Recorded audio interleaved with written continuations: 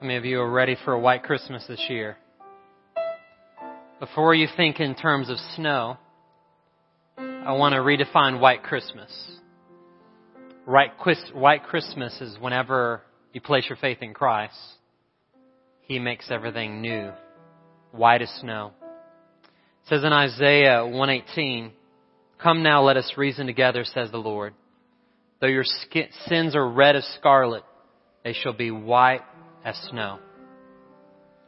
Amen. If you're visiting with us today, we want to welcome you.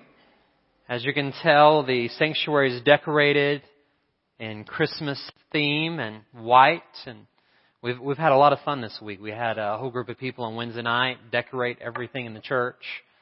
So just FYI, if you guys want Christmas pictures, we're going to be starting next Sunday taking pictures for Christmas. So come dressed in your Christmas attire if you want a Christmas picture. David Nance, where's David? He's right here. He's going to be taking your picture. So look for him. Good-looking guy up front with the red tie. So we want to give you guys the opportunity during the whole Christmas season to get your family picture. And if you're hoping to send out that last-minute postcard, I think you still have time. We just ordered ours yesterday from Shutterfly. And we took ours yesterday, so hopefully we'll give you guys a chance. We're going to be in the Gospel of Luke today. And we're starting our new Christmas series, White Christmas. And this series is all about new beginnings. How when you place your faith in Christ, He can make all things brand new. And I just want to thank Stephen and Elaine in the choir. You guys did such a good job. Did you guys enjoy that music? Amen. So when I think about Christmas, I think about different memories in my life. And as you guys recollect with me, I remember one of my first Christmases when I was 5 or 6, about the age of my daughter Kira. And the greatest Christmas was that I got something I wanted so much. And I'm the youngest of 6 kids in my family, so my parents always went over and above for 6 kids. You can imagine buying for 6 kids. Imagine now buying for 6 kids and all the grandkids. I mean, it's a lot of Christmas going around. But when I was little, I wanted the Fisher-Price Barnyard set. I don't know if you guys ever remember, but it's back in the 80s. But they had it where you could open the barnyard door and it would sound like a cow mooing. It would sound like a horse neighing. And I thought that was the greatest Christmas gift ever. And at that age, you have fun just playing with the boxes, right? So Christmas was always fun at my household just because there were 6 of us. And you can imagine the wrapping paper flying in the air, boxes everywhere, and the great Christmas meal. So over the next few weeks, I'm going to be sharing different Christmas memories. So you want to come next Sunday and the next and the next because it's going to be some fun stories.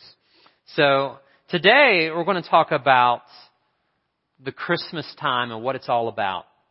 And you guys notice each week we're lighting these candles, and some of you may not have grown up in church traditions that do that, but this is the start of Advent season. And Advent basically means arriving. It's the coming. And in the Old Testament times, they were looking forward to Christ's first coming. And since Christ has come, Advent for the Christian means you're looking for His coming again. So as we light these candles each week, it allows us to reflect on how the Old Testament people waited for Christ's first coming and allows us to look forward to His second coming.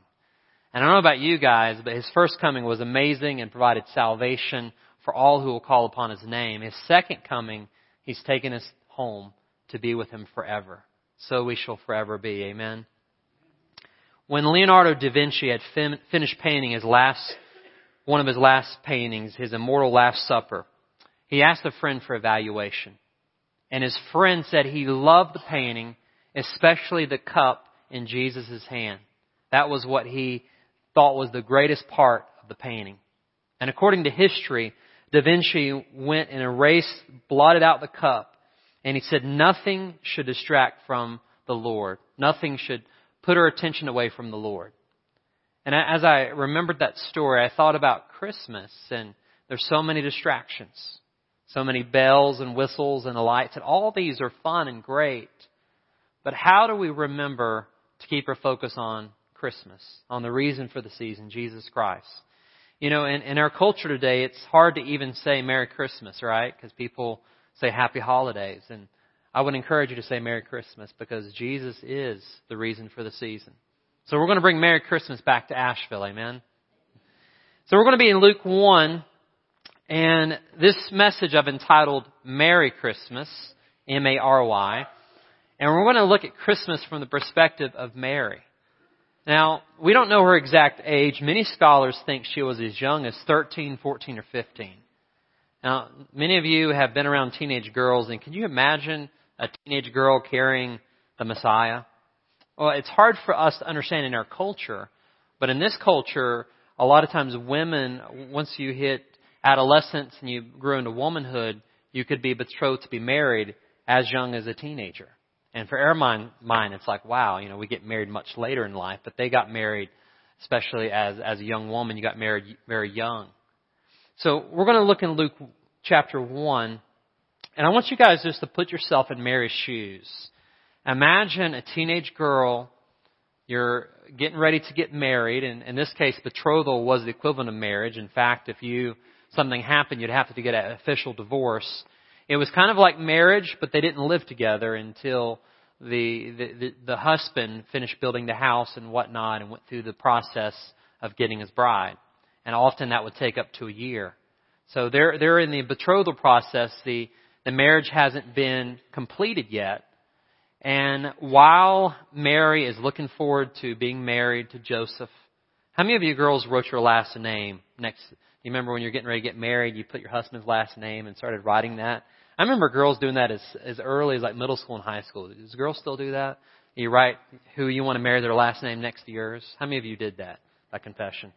Okay, well, she's going through this whole process of, some of you are like, I still do it. Well, hopefully if you're married you do. But, this whole process, I'm getting married, I'm going to be Mrs. Joseph and what it's going to be like.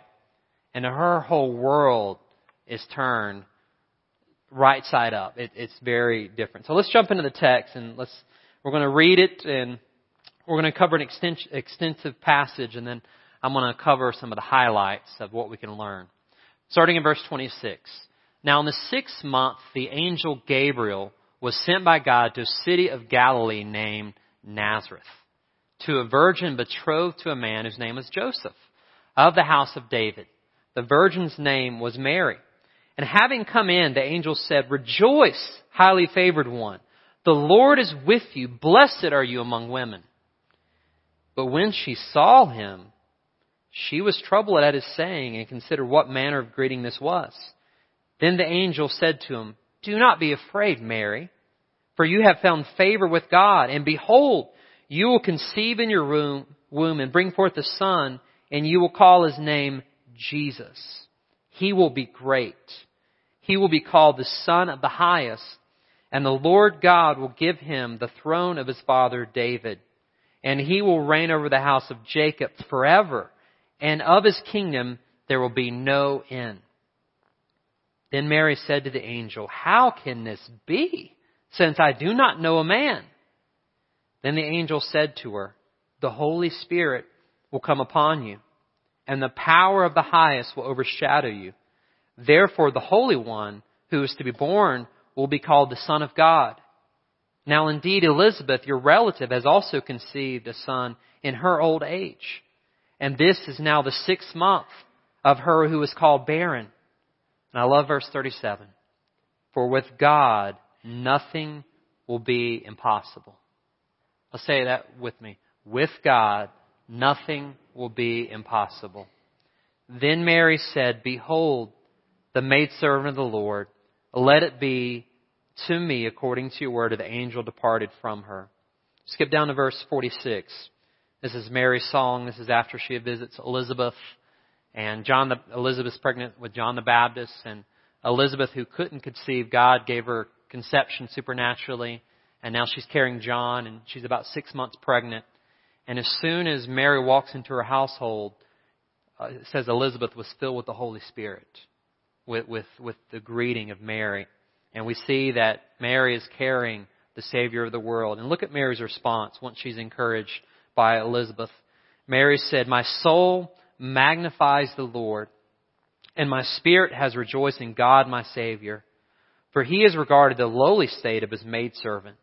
For behold, from henceforth on, all generations will call me blessed. For he who is mighty has done great things for me, and holy is his name.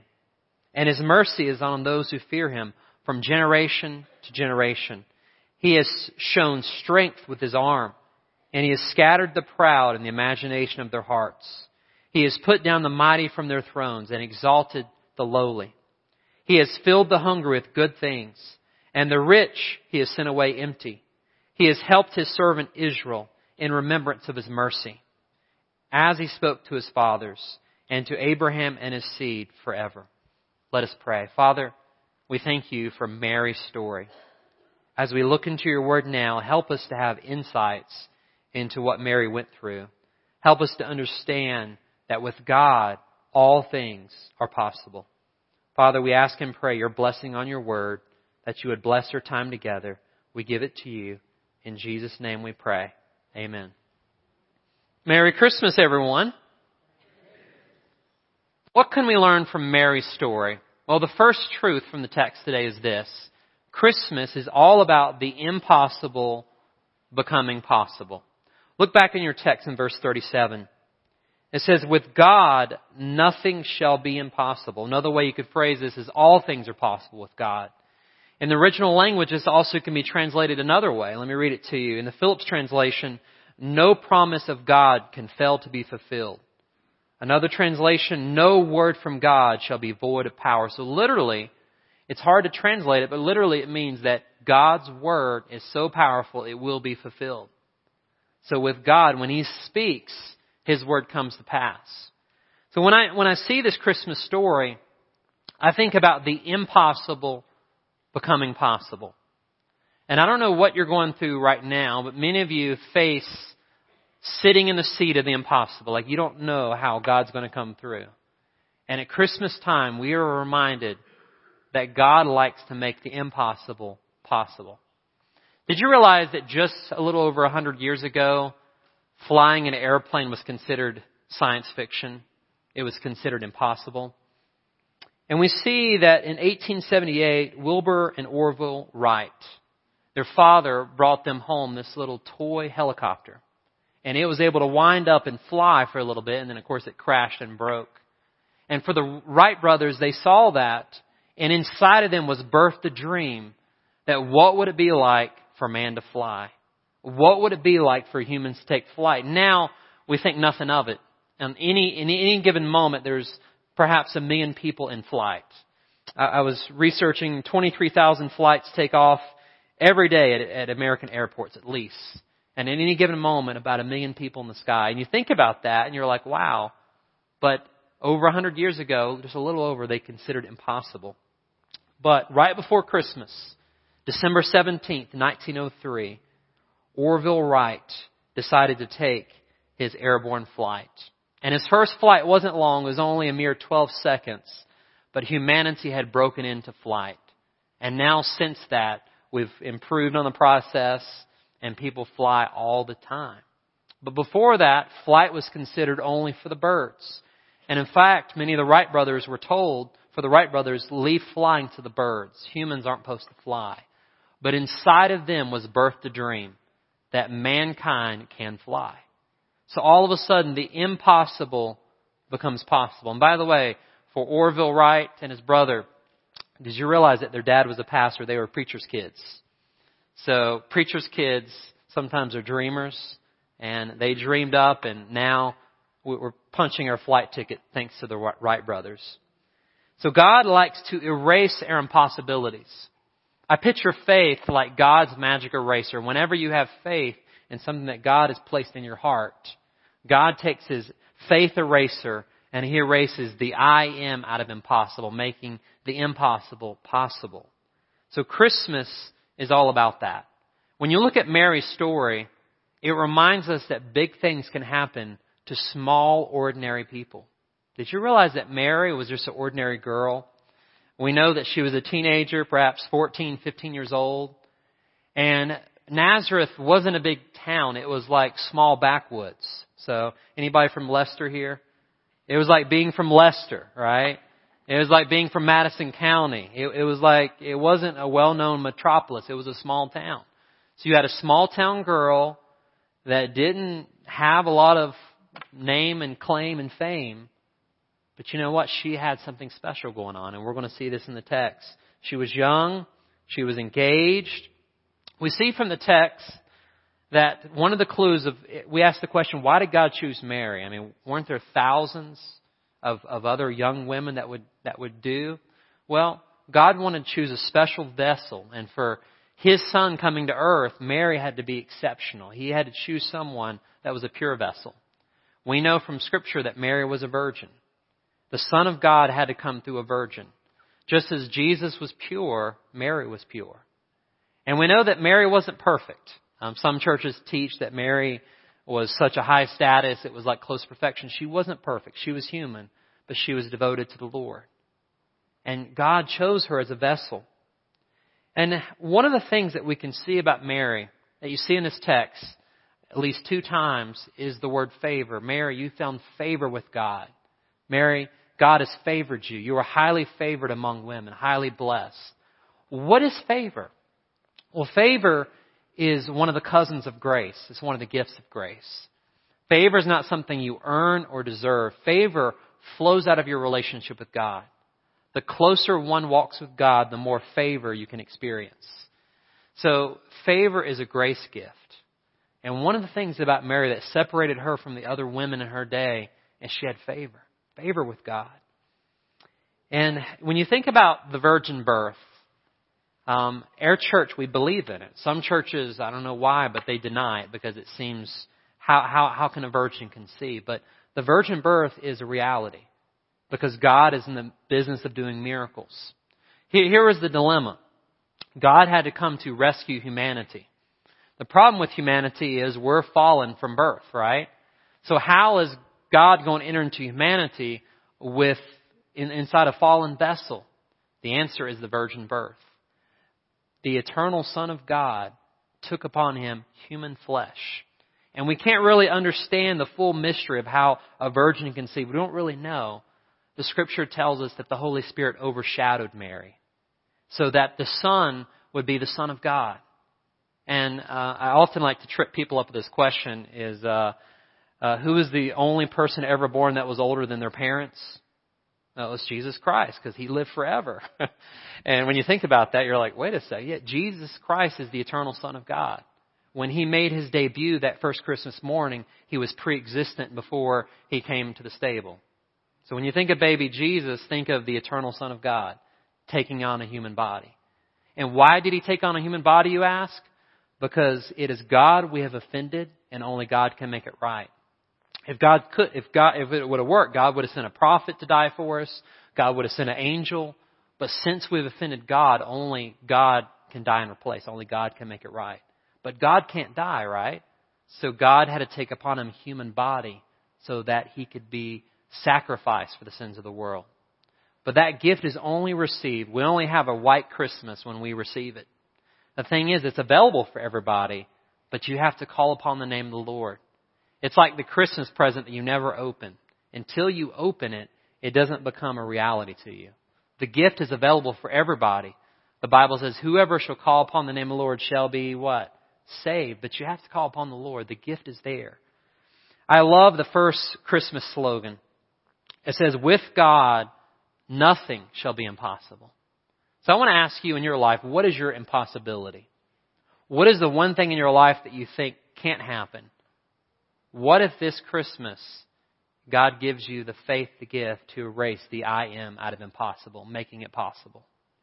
When I look at Mary's story, I love how she responds. If you look back at the text, her response was, behold, the handmaiden of the Lord, be to me according to your word. So since God's word never fails, Mary says, let your word come to pass. So I want you to see Mary's response. We see her response was twofold. It was humility and faith. She was humble and she had faith. Those are two of the ingredients for seeing a miracle happen in your life. Responding with humility, like, God, I bring nothing to the table. And faith, God, you can do anything.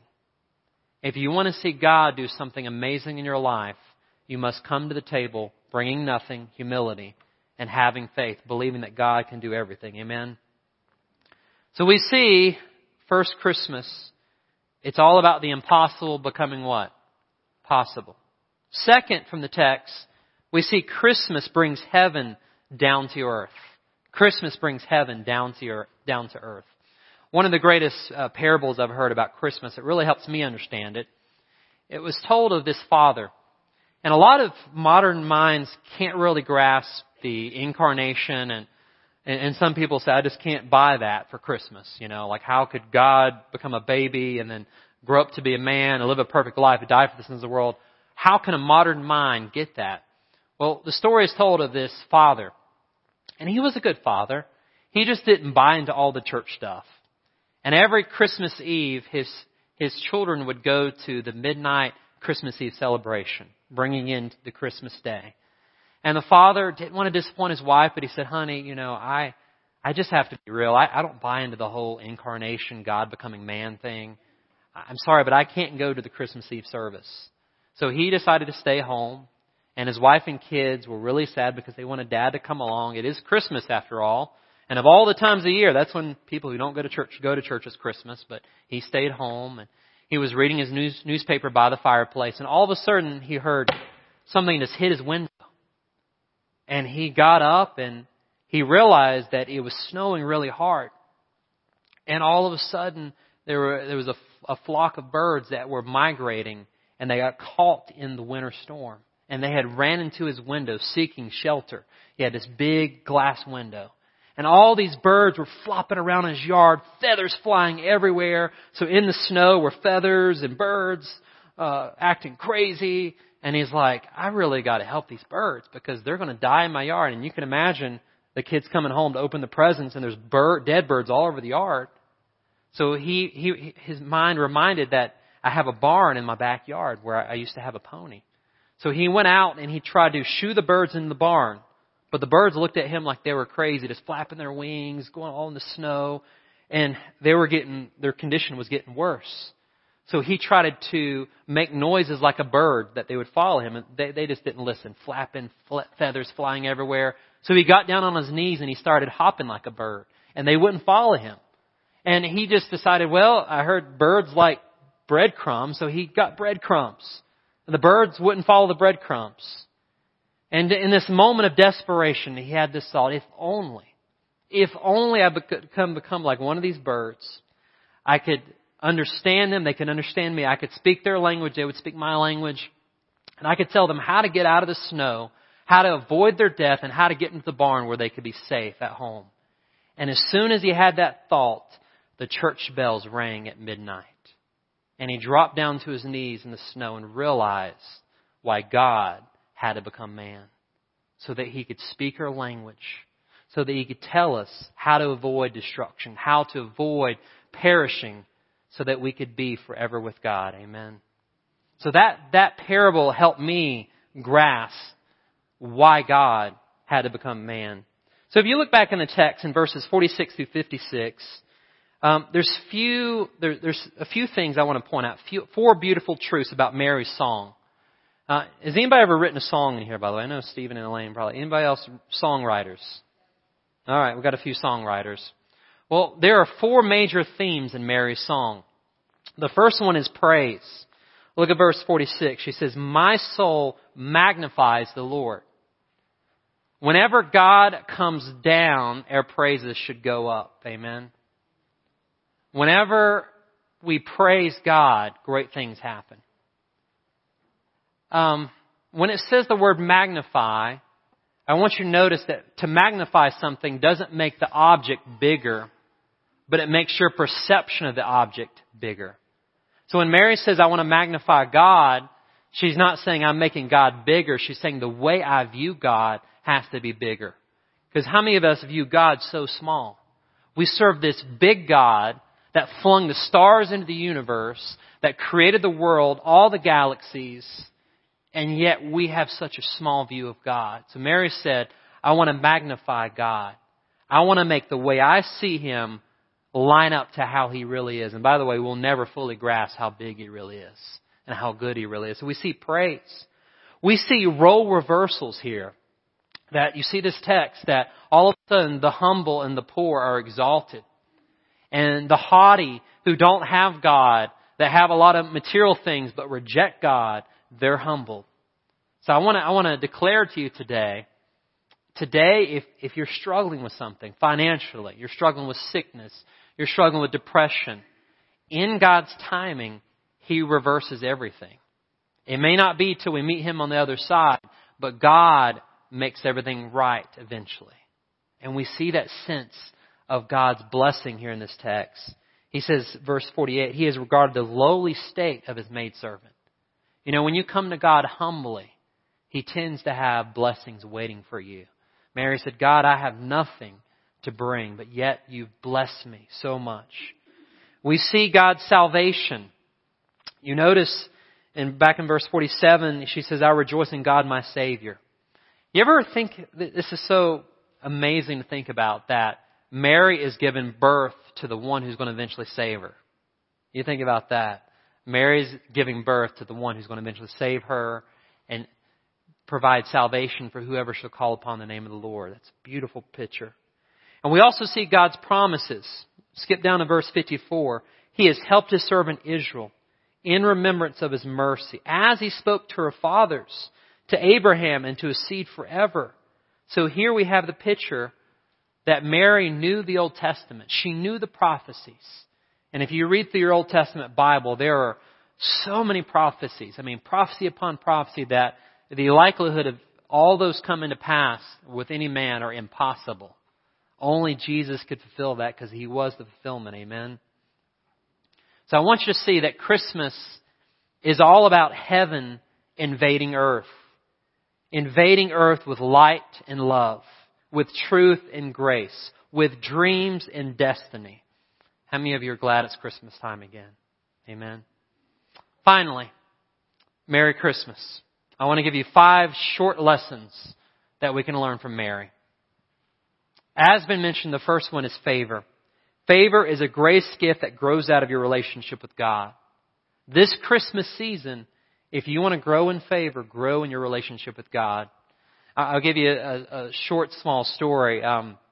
When I was a poor seminary student in Texas, not much has changed since then, but when I was in Texas, and back then you're barely trying to survive and live, and gas money was important. Anybody ever been there? You're worried about how you're going to pay for gas money. So one time I took a trip to San Antonio from Dallas-Fort Worth area. And my mother, concerning as she is, she's like, Timothy, you got to watch your gas money because, you know, you only make so much, and you go on these trips, you're going to run out of money. And I'm like, Mom, it'll be okay. God will provide, you know, the typical preacher answer. And so I was at a coffee shop in San Antonio, and I was reading, studying. And all of a sudden, this lady came up to me. And she was an evangelist, and she saw me reading my Bible. And she started up a conversation, and next thing I knew, there was this other gentleman that came, and he was a worship leader, and we started having like church there in Starbucks. And I'm like, this is pretty interesting. So they called me out to their car, and so I don't know these guys, never met them before. And the lady slipped a $100 bill in my hand and basically said, this is from the Lord. God bless you. And I'm like, wow, there's my gas money. Let me call Mom up and tell her the Lord provides. But, you know, I look back at that fun little story, and you know, 100 may not seem like a lot, but for a struggling seminary student, that paid the gas and bought me a meal that night, and I rejoice. So God's favor flows when you're following His lead. So if you want to experience favor, it's nothing you earn or deserve. But draw closer to God, the Bible says, and He'll draw near to you. Amen. Number 2, don't be afraid to exchange your dreams for the dream of God. Mary's dream, we don't really know, but you know, little sanctified speculation. Her dream was probably pretty small. I'm going to get married to Joseph. I'm going to have 2.4 kids, white picket fence. Who knows what it was, but it probably was just normal. And God said, I want you to exchange your normal dream for the extraordinary dream of God. What you're getting ready to do is going to have spiritual and eternal ramifications upon humanity from now on. You're going to give birth to Jesus. And He's going to be the Savior of the world. So this little child that you're holding will one day be the deliverer for all of humanity that will call upon His name. Now think about that. That small dream for God's big dream. So if God has shuffled things in your life, ask yourself the question, is God asking me to exchange my small dream for His huge dream? And by the way, that's kind of our mission of our church. For those of you who don't know our mission statement, is to lead ordinary people into extraordinary life in Christ. So all of us are ordinary. We're just like Mary. But you know what? When God invades your story and He invades your scene, He exchanges the ordinary and it becomes extraordinary. Amen. Number 3, it's okay to have questions, but don't let them grow into doubts. If you see the story, you look at Zechariah, he questioned the angel Gabriel, but his was more along doubt. And he couldn't speak until John the Baptist was born. Mary's questions wasn't doubt. It was just, how is this going to be? I'm a virgin and you're saying I'm pregnant. I'm going to be pregnant. How is that? I don't understand the mechanics of it. So it's okay to have questions for God, but don't allow those questions to grow into doubts that kill your faith. Amen. Number 4, the fourth lesson, practical lesson, is humility precedes honor. Humility precedes honor. The reason why many of us are not where God wants us to be is we're on the ride of pride. Whenever you get on the ride of pride, it comes to a crashing fall. As we've said before, whenever pride gets on the stage of your life, God walks off the stage of your life. And I can look back in my life. I don't have time to give many stories. But a lot of things in my life, God did to humble me. And I look back and I find myself like Joseph, like, God, why did I go through this and this and this? And I look back with hindsight, which is sometimes 20/20, and God says, Timothy, I allowed you to go through those situations to humble you. Because the way I want to use you, I can't use you if you're prideful. So I don't know who that's speaking to today, but if you've got 1 ounce of pride, it leads to 1 pound of sorrow. And Mary was greatly used by God because she was humble. She said, behold, the maidservant of the Lord. So if you want to be greatly used by God, you have to daily push away pride because it's going to come knocking on your door every day. And finally, I think this is very important both for men and women, but build up your support system. If you notice that Mary, she spent about 3 months with Elizabeth. And you got to say, why did she spend that much time? Because Mary needed support. She knew that when she went back, which we're going to talk about next week, a preview for next week, she was going to have to tell Joseph, hey, I'm pregnant and it's not your baby. So she needed her faith, her encouragement, her support built up. And Elizabeth was that person in her life. So I ask you, who are those few people in your life that build you up? Who is your support system? If God calls you to do great things, you're going to need great support. Otherwise, it's going to be hard to do it on your own. Amen. In conclusion, I want to read something by Chuck Swindoll. I thought it was so apropos to this message. He says, some gifts you give this Christmas are beyond monetary value. Mend a quarrel. Dismiss suspicion. Tell someone I love you. Give something away anonymously. Forgive someone who has treated you wrong. Turn away wrath with a soft answer. Visit someone in a nursing home. Apologize if you're wrong. Be especially kind to someone with whom you work. Give as God gave to you in Christ without obligation, announcement, reservation, or hypocrisy. So I want to encourage you guys today. Your take-home truth is this. With God, all things are possible. So I don't know who needs a Christmas miracle today. But all I can tell you is when you have God in your life, there's nothing that He wants to do that's off bounds, that's impossible. God likes to take out the faith eraser and erase I am off impossible, making the impossible possible. So preview for next week. I want to encourage you to bring your friend next week. We're going to talk about Joseph's dilemma. Now, can you imagine, guys, that your bride-to-be says, I'm pregnant and it's not your baby. An angel told me. I mean, most of you would say, yeah, right. I don't know about you, but I would be, yeah, right. And by the way, we've been pregnant 4 times and we've never had an angel visit us yet.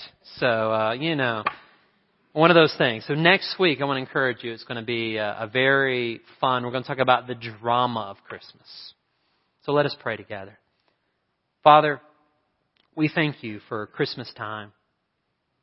We thank you for Mary's story, God, how we can learn That favor is a gift of a relationship with God. And Father, I pray that we would grow in favor.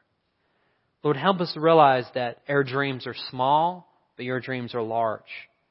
Help us understand it's okay to have questions, but we have to take our questions to you. God, for those of us who walk in pride, even 1 ounce, forgive us. And help us, God, to realize that the way up is first the way down.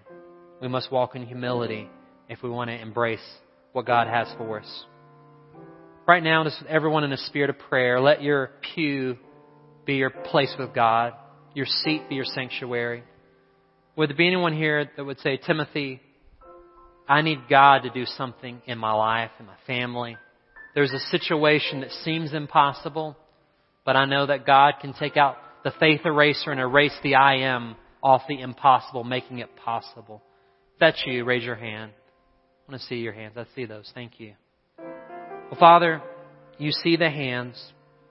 I pray for a Christmas miracle for these people. That, God, you would grant us the faith and the favor, God, that we don't deserve to experience a breakthrough in these areas. And the final thought and prayer as we continue to pray, if there be here one today that has never opened the gift of Christmas, if you've never invited Jesus Christ into your life as your Lord and Savior, every service will give you the opportunity, but we want to do so again. Just say something like this: Jesus, I open my heart to you. I've realized I've done it on my own far too long. Jesus, I know you asked for my whole life, and I'm not holding back. So Jesus, I give you my life. I give you my life. Please come into my life. Forgive me of my sins, Jesus. I turn from them. I make you my Lord and my Savior. Father, thank you for hearing our prayers. We love you and we give you thanks and praise. In Jesus' name we pray. Amen. This time, if you'd please stand, we're going to have our closing hymn of invitation. Adam and I will be at the front. If you have anything you want us to pray for you about, we're here for you. And we just want you to know that God has great things for you. Let us sing together.